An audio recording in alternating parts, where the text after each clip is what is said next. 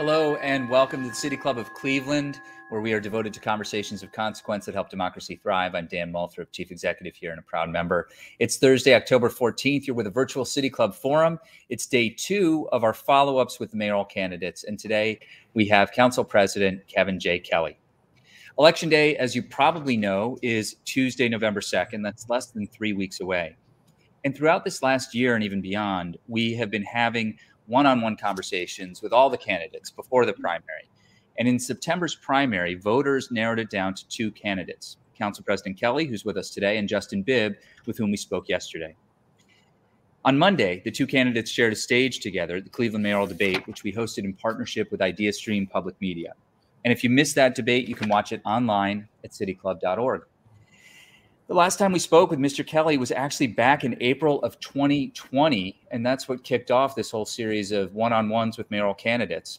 At the time, we were just over a month into the COVID-19 pandemic, and it goes without saying that a lot has changed since the last time we sat down with the council president. We hope today we'll get a chance to move beyond the talking points and give all of you a chance to really get to know him better. First, let me tell you a little bit about him.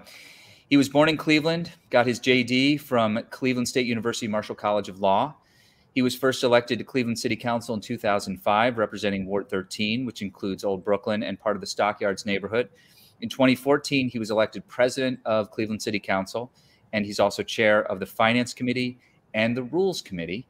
He has worked at Porter Wright, a local law firm, and he wants to be the next mayor of Cleveland. If you have questions for Kevin Kelley, text us 330-541-5794. That number again is 330-541-5794. And you can also tweet it at the City Club, and we will work it into the program. We've been receiving questions for the last week or so about this, and some of them we'll use in this first part of the program as well. A special welcome, too, for members of the Western Reserve chapter of the Links Incorporated, who are a community partner for our forums today and yesterday. It brings me great pleasure to welcome Council President Kevin J. Kelley back to the City Club. Welcome. Thank you, Dan. Great to be here. It is wonderful to see you, sir. I got to ask you, how is it going? This is a brutal pace that you guys keep, I frankly can't imagine it. And on top of all of it, campaigning isn't your your first job. You've got Correct. This other job too. Correct. No, my most important job is being a husband and a father, and I've got 5 daughters, so there are no dull moments at home. I'm the president of Cleveland City Council, and we have to keep that schedule going as well, and that is no small task. And I'm running for mayor of the city of Cleveland. But to run for mayor, you've got to be able to multitask, and you've got to be able to get things done. Yes, absolutely. Kevin, during the campaign and in the debate, I was reminded of this. You talked a little bit about how you started out your career as a social worker, and we don't often get a chance to hear you talk about that. And I wonder if you could tell us a little bit about the work you did then. How long ago was that?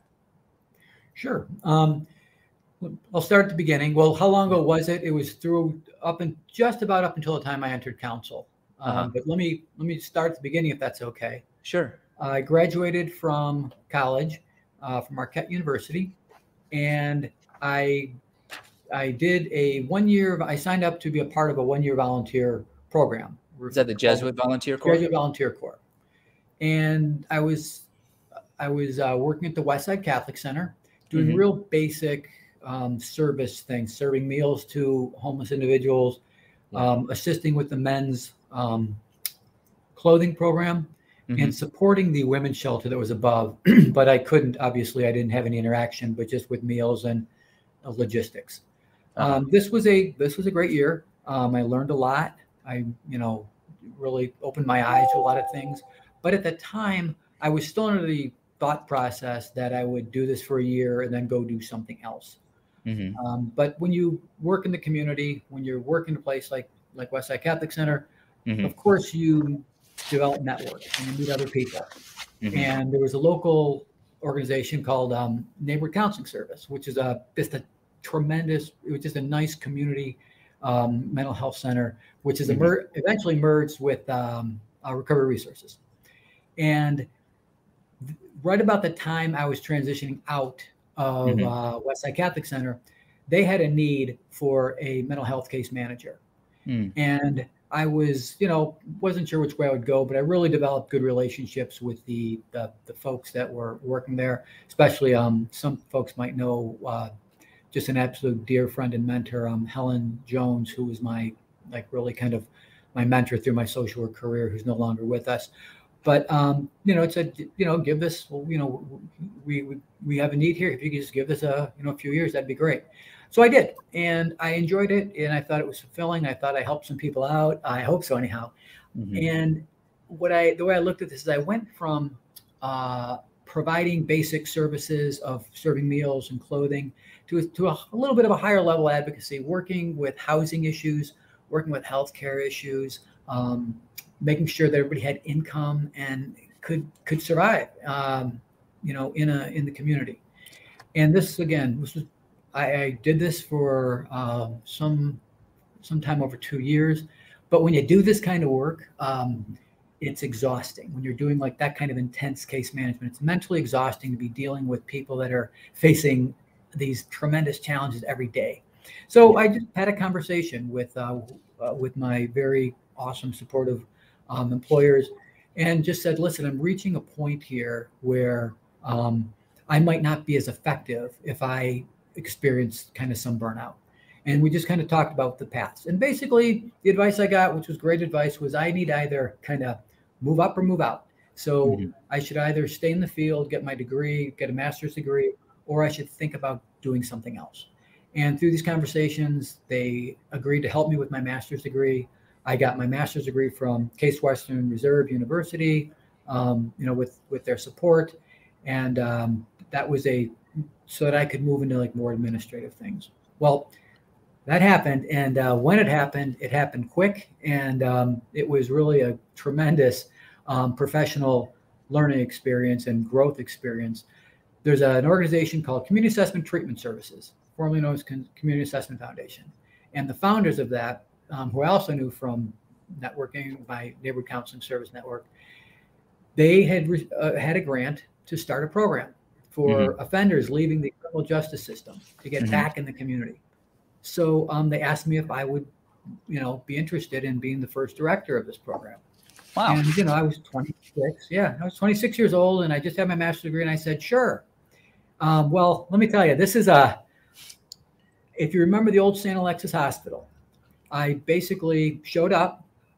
There was an empty nurses' dorm at St. Alexis Hospital, and there were no beds. There was no paint on the walls. There was no light bulbs. There was no program. There was no staff. But yet we had people lined up to come and and stay there. So I had to quickly work to get the building in order. Where do you get beds? I don't know who's going to paint these. I ended up painting a lot of the walls and putting some of the blinds up myself. But how do you, just that whole process, and then the process of designing a program. How do you help people move from the criminal justice system who have had histories of drug and alcohol use and abuse, and help them move in the community. Luckily, I did have great support with that, with some of the folks the founders of community assessment were, gave me some consulting and helped me develop a program.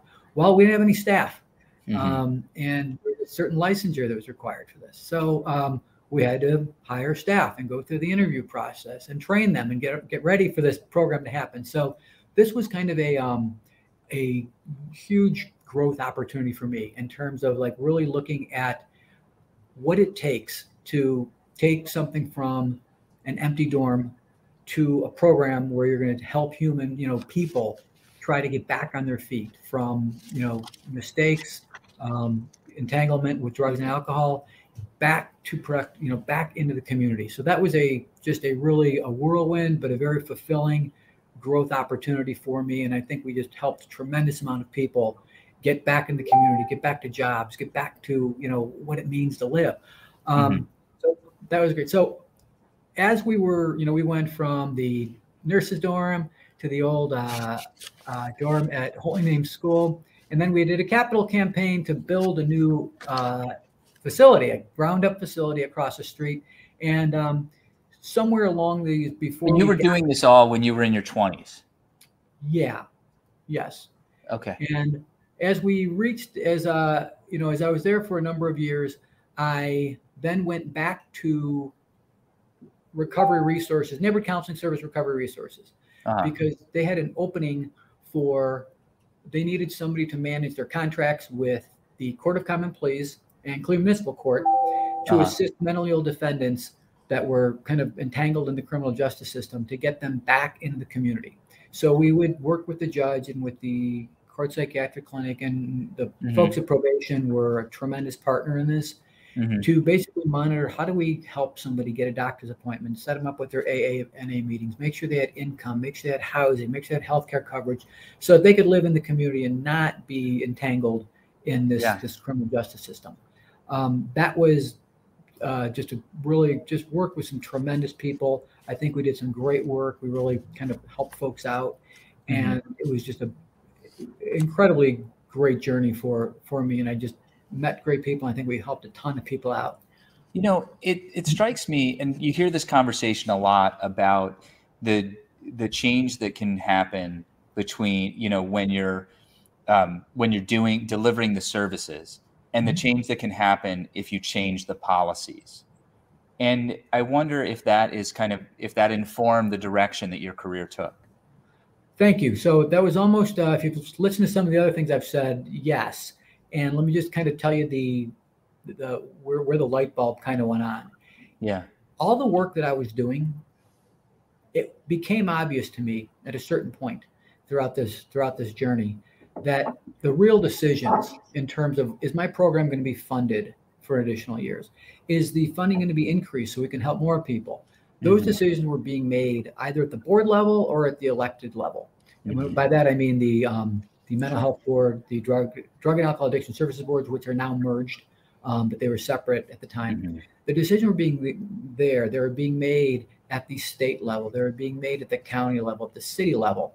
And that's when I realized that if it's a higher level and a better level of advocacy for the programs, for the causes I was working on, to be in one of those positions, as opposed to, we did great work. I work with great people. I feel very good about the work that was done, but to get to more people, to really push an agenda of helping people, of justice, of equity, that really takes place at the elected or the policy level, the board level. Yeah. So that's kind of what got me interested in politics. Kevin, to bring this all forward to the present, the present, and to where we are in the race. Yep. Given your background, the amount of time you spent working in human services and directly with people who were people in need, it must sting, or it must have stung particularly hard to be charged with being anti-democratic in a debate, as you were. Yeah. So that whole issue really gets to just some key differences. There's a lot of buzzwords and talking points, and we kind of lose sight of facts. So let's just kind of look at the facts. They came up with that when they couldn't come up with any legitimate charge to hang on me. So if I was anti-democratic, though, it's unusual that I would seek election 4 times and be elected very comfortably 4 times. And despite the fact some of this came with some of these same people putting candidates against me, spending money against me, just like they're doing now. But again, this whole thing, I have. Well, I guess the charges are the charges that I've seen, the way people talk about it, have to do with stances that you've taken, public stances you've taken against $15 an hour minimum wage. Seeming to regarding public comment, regarding the Q deal, those kinds of things. And I mean, do you want to explain some of those stances that you took? Yes, but I want to just finish the point I was making. Okay. Which is that as a council person, you are the front door of government to people. If you're talking about democracy and what I don't know if my opponent knows what he meant when he said that. But what we're talking about is being the front line. You're the person that receives the complaints when anything doesn't go right. Like you are what democracy looks like? Exactly. One of the things that democracy looks like. It's like Yes, I am it. the council person whose Yes. cell phone never stops ringing. That's part of Yeah. what democracy But looks that's like. what we do. We listen to people. I Mhm. started this campaign with a listening tour. Mhm. I can't even think of the number of thousands of phone calls that we've received and dealt with over the years, because this is government at its most local, basic levels. Being a member of Cleveland City Council, being elected Mhm. from a grassroots group of 24,000 people, and Cleveland City Council races are one of the few races that really aren't money seats. You can, a good organized grassroots campaign can win any council seat, if you have the right issues. So, Mhm. democracy is something that I've been working on long before I was a council person. I'm the person that stood at polls. I've knocked on doors. So explain some of the stances then. I mean, take public Sure, comment, for instance, and sure. we kind of got involved providing a Mhm. demonstration of what online public comment might look like. But why did that take so long? Sure. It didn't take long if you look at the facts. Okay. So, this is an issue that has been brought up before, and it didn't really have any. Sometimes it had legs, sometimes it didn't. But I don't remember the last council president that instituted this. There was a request in January, to look at this issue, and we were right in the middle. I got that letter the same day we got the mayor's budget estimate, and coming out of COVID, these were serious times. As soon as the budget was done, I started talking to my colleagues. We put together a process. Public comment was done right. It's not that we, rushed it through. It's a matter of doing. When you do something like this, so my perspective is different, because I know when I did this, I was binding future councils. I was changing the way we fundamentally do business. So to me, Yeah. it was important that we do it right, and we did it right. And we changed the rules of council, and we put in place a good process of public comment, which we've never had before. I have to say I was surprised that it hadn't existed before. I mean, Right, because it hadn't existed. every other Right. city council, it seemed to me that school boards, city councils, like Mhm. all of them have like the public comment is always right there on the agenda, and I was really surprised. Well, there are plenty of cities that have it. There are those that don't. The question is, was it right for the city of Cleveland? And unfortunately, despite the fact that we were taking a proper methodical, position to get this right, it just became a political issue for those that wanted to come up with some charge against me. My favorite was one day after we had an operations and rules committee. Someone from this group put out a press release that we weren't doing anything. It's like, well, I don't know if you're paying attention, but I would just encourage people to look at the timeline, look at the facts, and understand that I am the first council president that put this in place, and I did it properly. I did it methodically, and I did it so that it will last for future councils and future council presidents. But if you want to, but again, to the extent that my opponent is, he's kind of anti-fact or anti-truth. If you take the Q, for example, that was something where we were asked to keep doing what we were already doing for an additional period of time to extend the lease, and we would continue to reap the benefits of this operation. But really what it was about jobs. It was about the 2,400 jobs that are at the queue ongoing. It was about the hundreds of jobs the construction jobs that were going to be done. It was the fact that there was a commitment for those jobs, that those jobs were going to exceed our 20% ask from black contractors and got over 35. And I worked with Norm Edwards, and that's one of the reasons the black contractors are supporting me, because they know I fight for jobs. I will fight for jobs in this city. If you look at what has that meant to the city of Cleveland? Well, just look at the very basics. Since signing it, there's been over $100 million in admission tax generated. 50 million of that went right to our general fund. What does our general fund do? We pay for police, we pay for fire, EMS, we fix parks, we fill potholes. The general fund is what we live on. And for me to just play politics with this and allow this to not happen, what would have happened if we didn't do it? What would happen if we didn't have a tenant in the queue? what would happen? And could we still be the rock and roll capital of the world if we didn't have a venue for people? So again, to me, this was about jobs. This was about the jobs of those that work there currently would keep going. It was the stagehand workers. It was the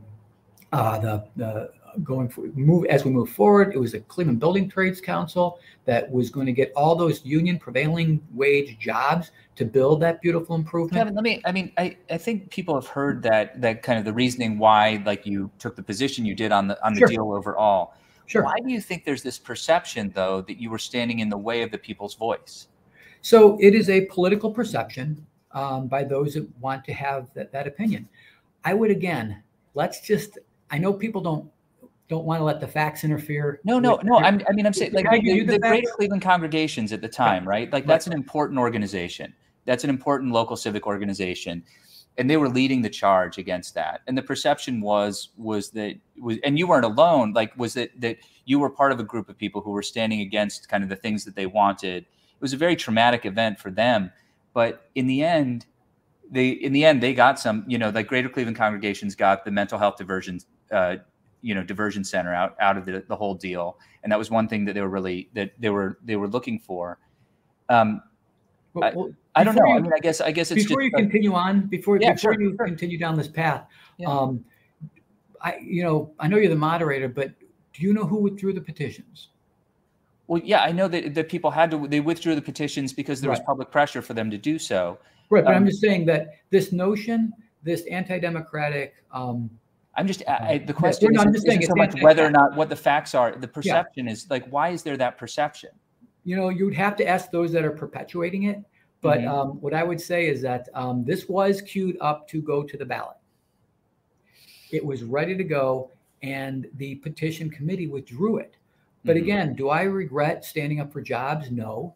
Do I regret the position I took? Absolutely not. Maybe they needed a bad guy. I don't know. And why it became me, I don't know. But you know what? I did what was right for the people of the city of Cleveland. I did what was right for the Black Contractors Association. I did what was right for the Cleveland Building Trades. And here's another thing that I don't know if people really understand, because it's more fact-specific. But out of this deal, the Cavs family of companies agreed to put new floors on every basketball floors on every CMSD high school court, every Cleveland rec center. More importantly, though, as importantly, that's important stuff. But they agreed for every dollar of debt, they would make sure our general fund got at least that much on its admission tax. So it really guaranteed the city of Cleveland at least $4.1 million a year until 2037, which to me was the right thing to do for the city of Cleveland. Those that want to politic this issue can politic it. To me, policy is first, politics is second. I do what's right for the city of Cleveland, whether it's in my best political interest or not. Let me ask you a question about policy, I guess. I mean, I don't think it's politics, but Ken Johnson was sentenced within the last week, and that largely, I mean, this was happening under your watch as council president. I don't really know the intricacies of how council works and how expense reports and CDVG dollars are dealt. Well, let me just interrupt then if you don't know that, because it's important. I know, that's what I'm asking. Yeah. So the council president manages the calendar. We manage the committees. I look at the legislation that is coming. I do votes. I manage how legislation happens and gets passed and gets through. If there's problems, how do we resolve it? The council president doesn't review expense reports. I'm not the treasury of the city of Cleveland. That practice that led to Ken Johnson's arrest and conviction predated me by at least two council presidents. But what I'll tell you is that the minute that I found out about it, two council presidents is back to Frank Jackson. I just made that up. It predates, as long as Ken, it's been happening for a long time. Okay. But the minute I found out about that, and again, I would welcome anyone to fact check. I put a stop to the practice. I brought in an auditor, and not a there's no fake process. I brought in Scotta Minotti. They reviewed every process, every practice that we had, and we changed it. And we changed it so this won't happen again. So will there always be people that step outside the parameters? Probably. But the question is, what happened when I found out, even though this isn't something this wasn't a legislative matter. We didn't approve these by a vote of the council. This is something that took place on an administrative level that the council president is not involved in. This sort of thing isn't, but it doesn't fall under like the work of the rules committee. No, this is, again, remember, the minute I found out about this, I stopped it. The minute I found out about it, I brought in an independent auditor. The process is now better. The process now, it would be really hard to violate the process. Did you find out about it through the media? No. Was that when the stories came out? No. Before that? Just before that, we had brought a staff person in that was on the administrative side, that saw how this was going and raised a flag to me and said, the person that's picking this check up, we know him, from other operations. She basically brought it to my attention.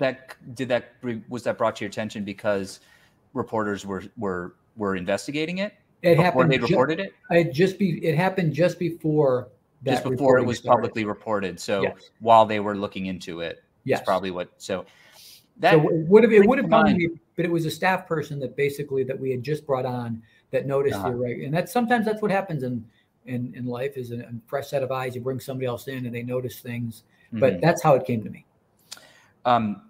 The judge in the case noted the important role that the media played in bringing that issue to light.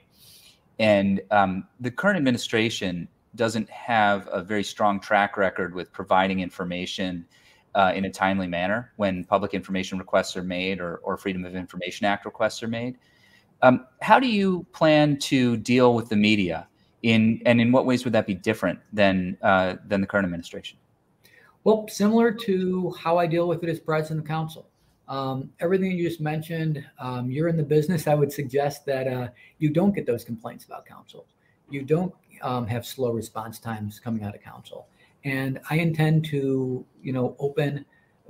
adopt an open data model. I believe that public records are people's records. I think it should be searchable, easy, and there's no need for controversy in public records because of the people's records.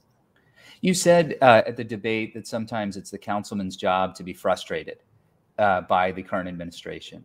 What are the things that have frustrated you about the current administration? Well, we have a natural tension, which is good, between an executive and legislative branch. But, it goes beyond just passing laws.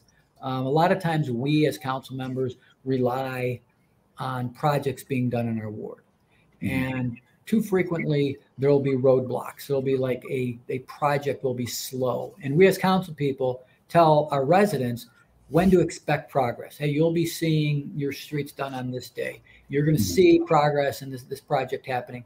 So you put yourself out relying on certain information.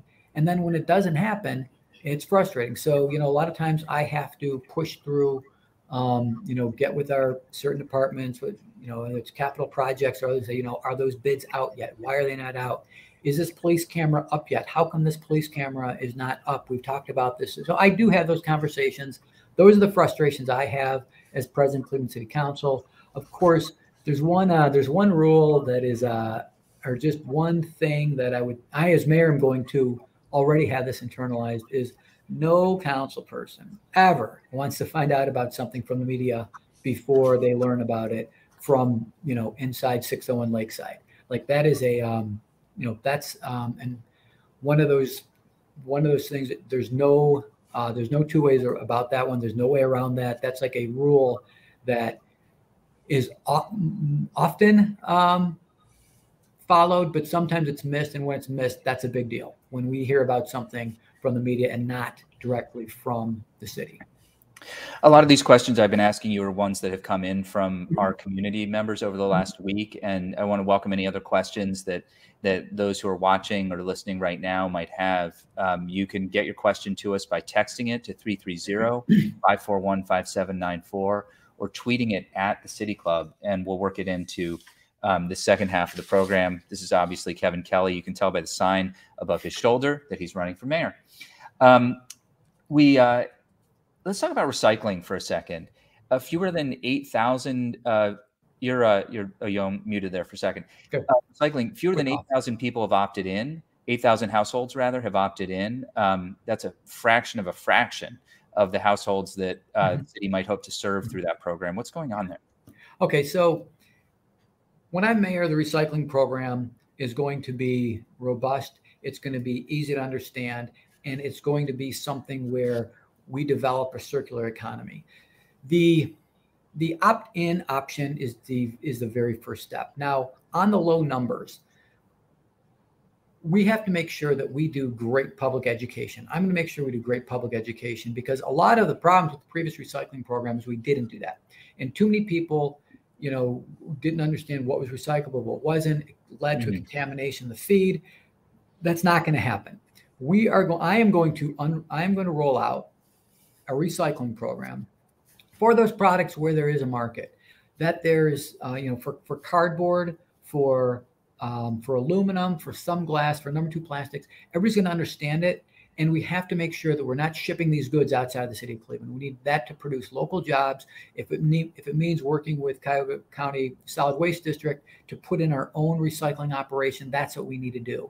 But we have to treat this as an economic development project as well as an environmental project. So, the opt-in program right now, it's kind of lethargic. It's slow. I don't know how many people actually know about it or know how to go about opting in, but it's something that's going to change on day one. It's something that I've been committed to. I, was involved in the very front end of our recycling program, which started out fantastically. The previous recycling program. Yeah, the one where the contract was canceled.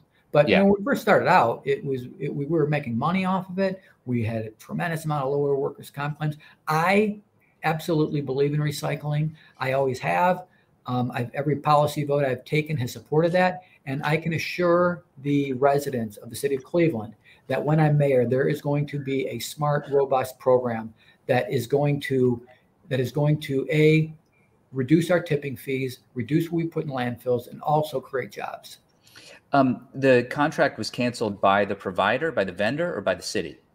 The contract expired on its own terms. Oh, expired. And the way it's it was actually my lead into a next question. Right. The city of Cleveland is in a contract, a very long-term contract with an energy provider, AMP Ohio.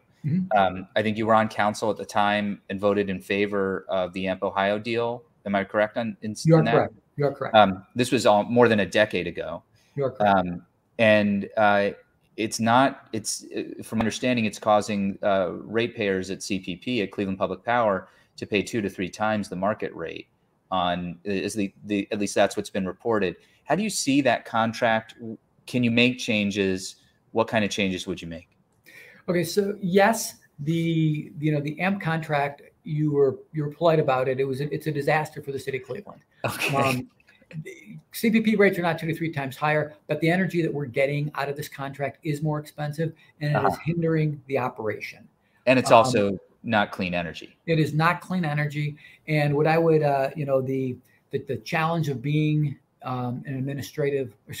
scratch that. That's when I'm mayor. The challenge of being in the legislative position is, we had to rely on information that, there was sound, consultants. There was multiple, looks at this in terms, and the energy market was different.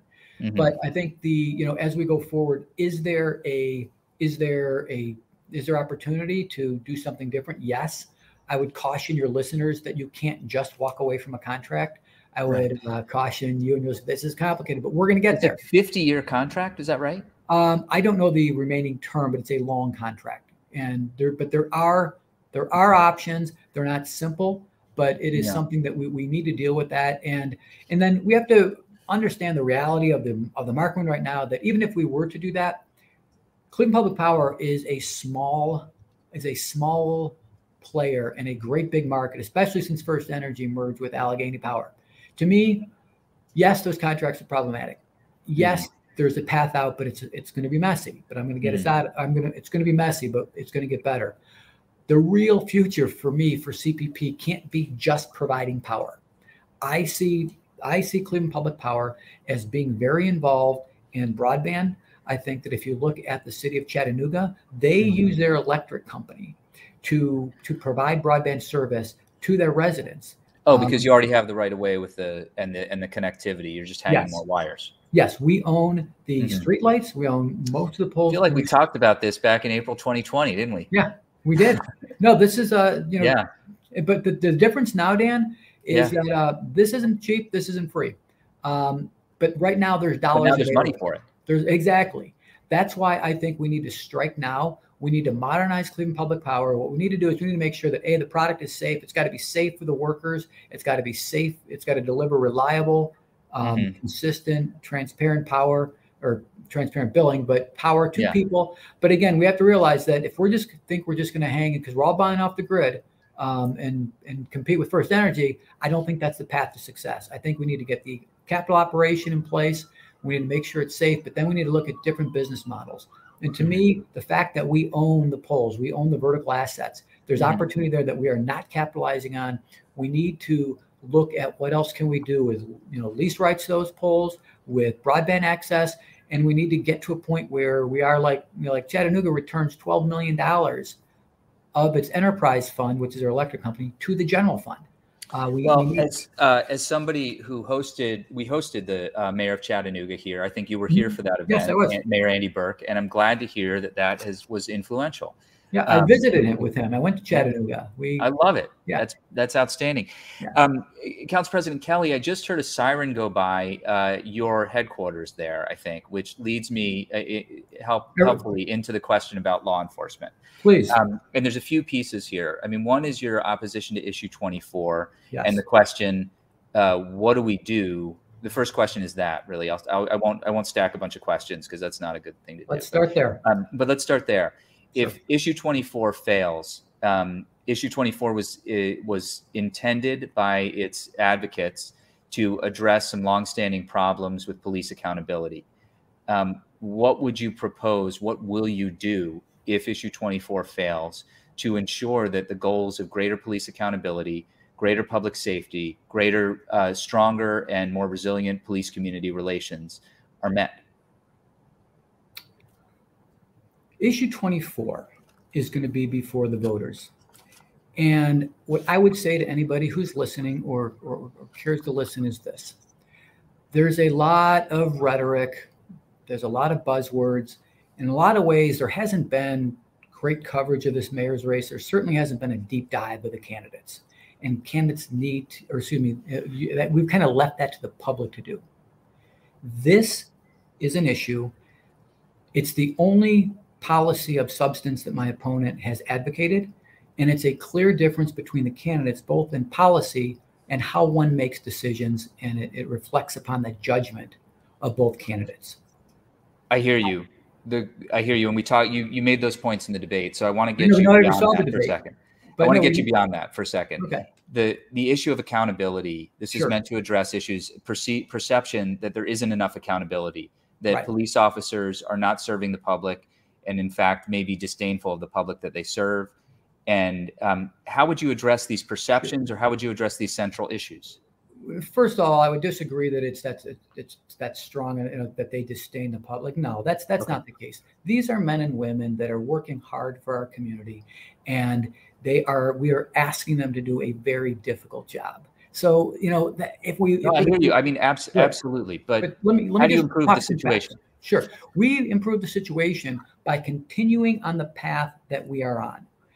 The consent decree that was signed, in 2015, if you look at the progress that has happened since the consent decree, if you look at the use of force cases, if you look at the complaints against police officers, if you look at the amount of cases that have been cleared from Office of Professional Standards, if you look at the fact that very, very few dollars have been paid in settlement for incidents occurring after the consent decree, if you look at the training for crisis intervention training, de-escalation training, use of body cams, just a shift from a warrior model to a guardian model, we are on the right path. Are we there? No, but we are on the path to get there. And when my opponent says that the consent decree expires in 2 years, it's just not true.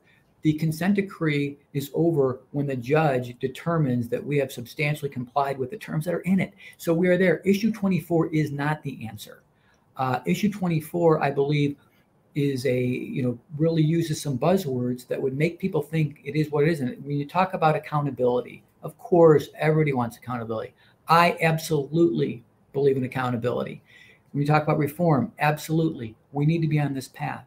But I do not want those decisions made by an unelected board of bureaucrats who will then enter the political, make discipline decisions political. And Wait, hold on a second, Council President. Yes, please. If you're mayor and issue 24 passes, yes, you appoint that board. They're not an unelected. I mean, they're unelected, but they're not. Right. And they're not. They're only bureaucrats if you appoint bureaucrats. No, well, Dan. Am I wrong? Am I misunderstanding something about? Understand how this works. They are not elected. Let's just agree on that. Well, like most commissions, right? Like most commissions in the city. They're unelected.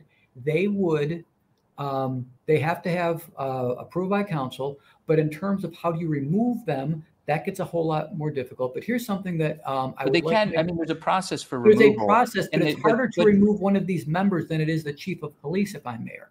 And I would say this: there's another. But you would appoint them. So right. So they're only bureaucrats if you appoint bureaucrats, right? No, like I mean, you would. Right, I mean, so I'm just. I just point that out that you would be responsible as you're responsible for appointing the school board, right? But then then the issue of removing them. Another thing that you need to be that I would make sure that the listeners are aware of is that this board of unelecteds would have access to millions of dollars that do not require council authority, that do not require approval from the mayor. They can just spend. And that's where corruption happens. And we need to take a really strong look, a hard look. I see you not believing. I'm just thinking about it. I mean, like but I know that. But don't all commissions at the city of Cleveland, and there are dozens of them, don't they all have a budget? They don't have a spending authority that doesn't require approval by council. They don't have spending authority that doesn't require some approval of the executive branch. No. And we're talking about if you just take the 1% of the city's budget, there's 2.18 million. If you take the separate board that gets a minimum budget of $1 million, then you take 0.5% of the police budget, which would be, $1 million plus, that they get to just give out to community organizations without any oversight. That's problematic to me. Mm-hmm. That is extremely problematic to me. And I would just, because I agree, many people who signed this had the best of intentions in mind when they did so. But I would just encourage everybody to look at the text of this, look at the effects of this that we're not thinking about, that might not be obvious from the sound bites. This is a serious issue. Mm-hmm. And the fact that whether it's legal or not, I don't think so. I don't think that you can pass a law that overrides a collective bargaining agreement, but that this is going to be problematic from the start. Well, I'll let our listeners know too that we're doing a debate on this a week from tomorrow. So you're welcome to tune in for that. It'll be live here at the City Club. You're welcome to buy tickets and join us as well. There's a question directly from a listener today. Do you believe the prospective Guardian Stadium deal needs to include a community benefits component? And what should Cleveland residents and taxpayers reasonably expect in return from the Guardians? Sure. There's going to be more than a community benefits component. This is going to be done by men. All the capital improvements are going to be done under prevailing wage by men and women of the Building Construction Trades Council and by the Black Contractors Association. If we need to memorialize it in some way, I'm happy to, if it's something that comes to a project labor agreement. But I can assure you that Clevelanders are going to benefit from that project. They are going to be the ones that are doing the work. They're going to be the ones that are responsible for the improvements. So that is something that whether we call it a community benefits agreement, a project labor agreement, or just an absolute demand of the job, that is going to be done by prevailing wage workers, Black Contractors Association, Cleveland Building Trade Council, absolutely. And what does the public get in return? We get a baseball team, start there. We get millions of dollars in admission tax. We get millions of dollars in hotel bed tax, parking tax. all those things that go to our general fund. And there's a different, we are talking about maintaining this.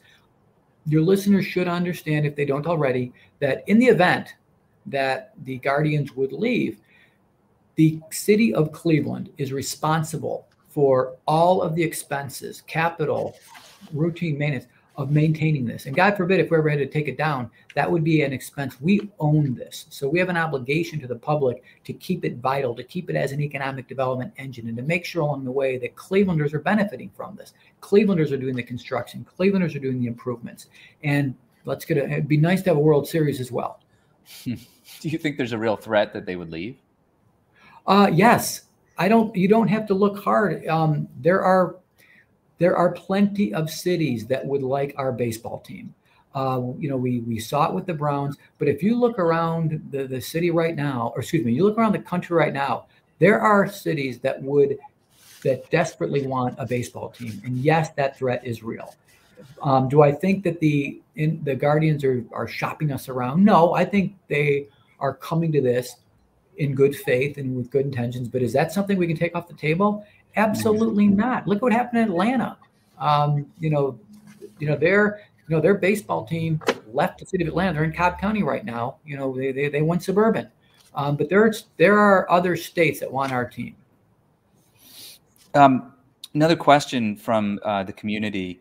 What do you think about creating an alternative non-police response for people experiencing mental health crises or a lack of shelter?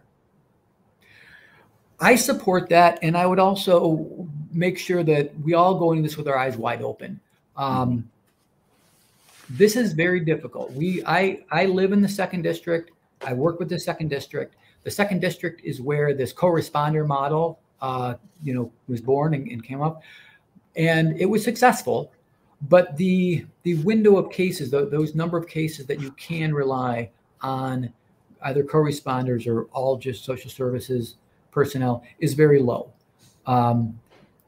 Many of the cases, whether it's, it can be domestic, it can be, neighbor disputes. Those are things, I'm a social worker, so I know there's a certain level of tolerance of danger. There are things that need a police response. Is there opportunity to have more co-responders to look at possible other cases where we could send them? Yes, but it's not a silver bullet. It's not something. We have great mental health services through frontline services, through recovery. We have a whole network of services, but we have to just make sure that we are being smart about this, that we are considering the safety of everybody involved, but make sure that we are employing the approach that is most appropriate for the situation. So yes, I'm supportive, but let's not be naive that it's going to be an easy thing to do. Is the co-responder model, would you advocate taking it citywide? It is citywide. And it started in the 2nd District as a pilot. It is citywide right now. But again, the number of cases that they are able to respond to for safety and other reasons isn't a lot. I don't want to quote anybody personally, but I talked to the people that are running it, and they basically said that they're not like overworked where we have to expand the program right now. I just need to take a look at that program and just find out other opportunities for this model to work. But it is citywide currently. One of the things that you brought up during the debate, and that has come up a few times, is about the hiring police officers and ensuring that there's a strong pipeline of talent coming into the police force as we are expected to experience a wave of retirements in the coming years. What's your plan for that? Because you've talked about what a hard job it is, and it is hard to entice people to take it on. Yes. 2 approaches. The first approach is a very local approach. We have a program at MLK High School that is designed to encourage young people to be interested in safety forces. It just hasn't worked. We've only had 1 graduate that is joined the Division of Fire. We have to find a way to improve the pipeline locally, right from our schools, right from Cleveland, Ohio. Second approach is we need to look at those folks that have gone off to college, whether through Say Yes or some other thing, but want to come back to Cleveland. Let's ask them if they would consider being part of this. And I also have a plan that if it's not posted on my website, it will be done shortly, but it's an outreach plan to historically Black colleges and universities where we can do an outreach to them, reach out, make sure that we are we're attracting the talent that's going to build a diverse division of police. And we need to, as we do this, we need to understand just how hard the job is. We need to raise the pay of the officers. We need to up the training of the officers. We need to make sure that they feel valued. Morale is a problem right now. We have to make sure we get this done. And again, the real stress of the job right now, to my understanding, is that with all of the openings that we have, the over 150 uniformed personnel down in Division of Police, that causes stress up and down, whether it's zone cars or specialty units. You just name the division, they are stressed. They're stressed. And we have to deal with the wellness needs of the officers.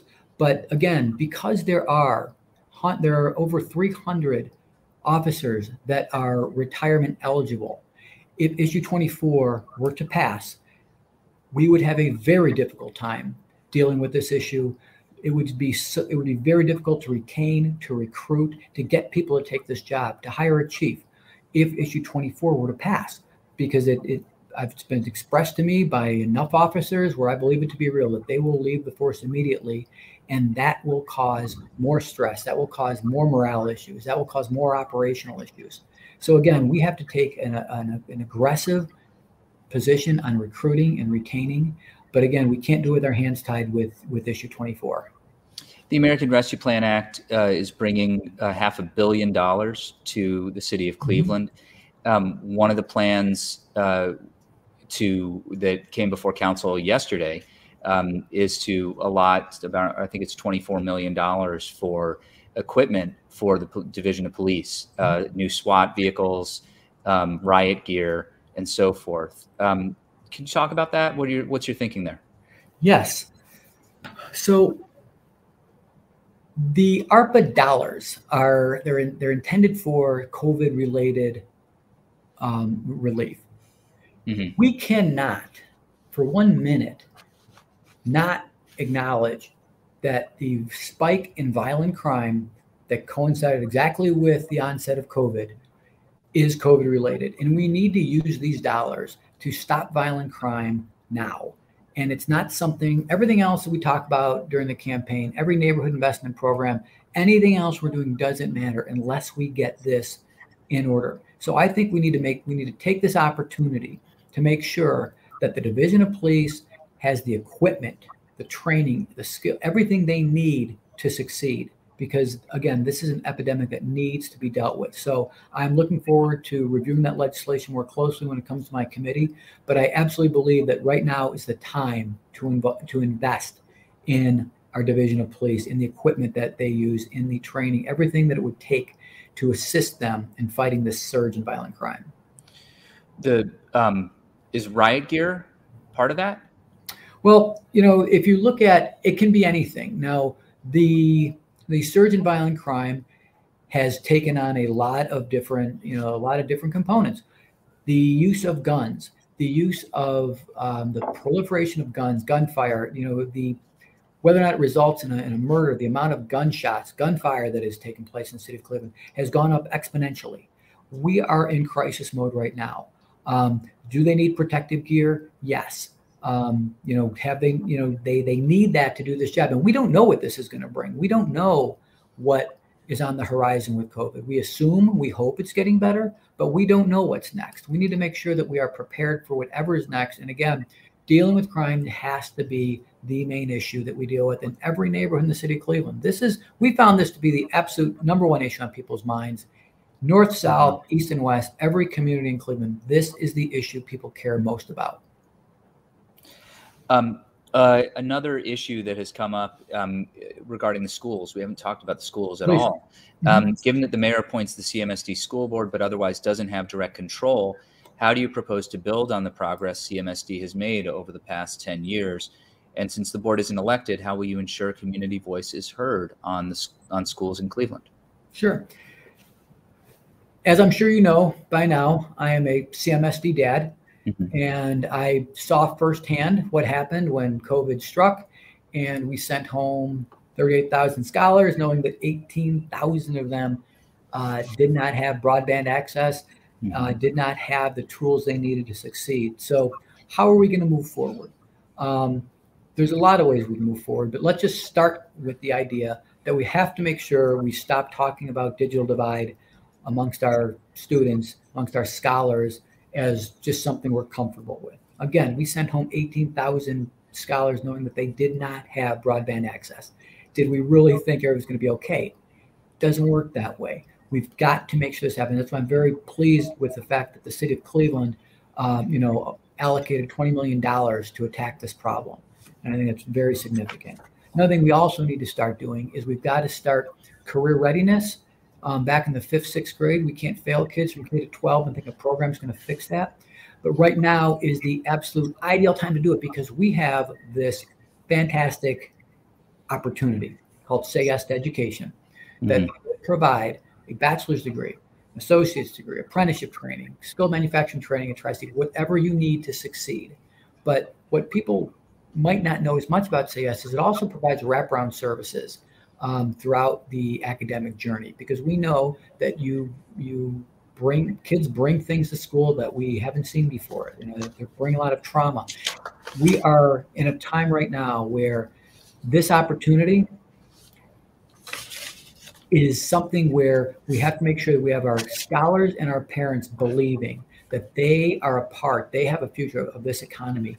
This economy, our healthcare industry, our manufacturing industry, our financial service industry, we need people, we need scholars as much as scholars need opportunities. This is the perfect time to bring this together. And CMSD is going to be a key component in that. And again, this is something that is much more than political to me. This is personal to me. I've watched when I look at my daughter and her peers on just how they're being affected by this. This has to happen. We have to make sure that our scholars are rising to challenges and giving the opportunities to meet those challenges. What about that question of community voice with an unelected school board? Sure. So the best way to get community voice is through parents. It's through people in the community. It's through developing a robust PTA system and parent involvement.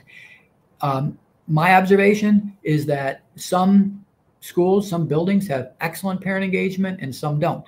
And we need to get to a consistent level where every single school is engaging parents, is engaging the community, and understanding what that parent, what the community needs for that school to succeed, for that building. Because again, a building can't succeed in isolation. It's got to be part of the community. And that will be a priority to make sure that that type of engagement is encouraged. Council President Kevin J. Kelley is running for mayor. He's seeking your vote. Council President, thank you so much for your time today. What's next on your calendar? Oh, it's a mess. I won't even bore you with it. Okay. Yeah. Well, listen, I know there's been a ton of forums. There's a ton of questions, and I know that that running in a campaign like this is just a boatload of work. We appreciate you making so much time for us this week, both at the debate and today. And I hope you've enjoyed it as much as we have. Or more. Okay. Thanks a lot, Kevin. Good luck to you. Thank you. Thank you. Bye. And thank you for joining us for our conversation with Cleveland Mayoral candidate Kevin Kelley. Be sure to join us next week here at the City Club, Friday, October 22nd, for a debate on issue 24, which has come up a lot lately.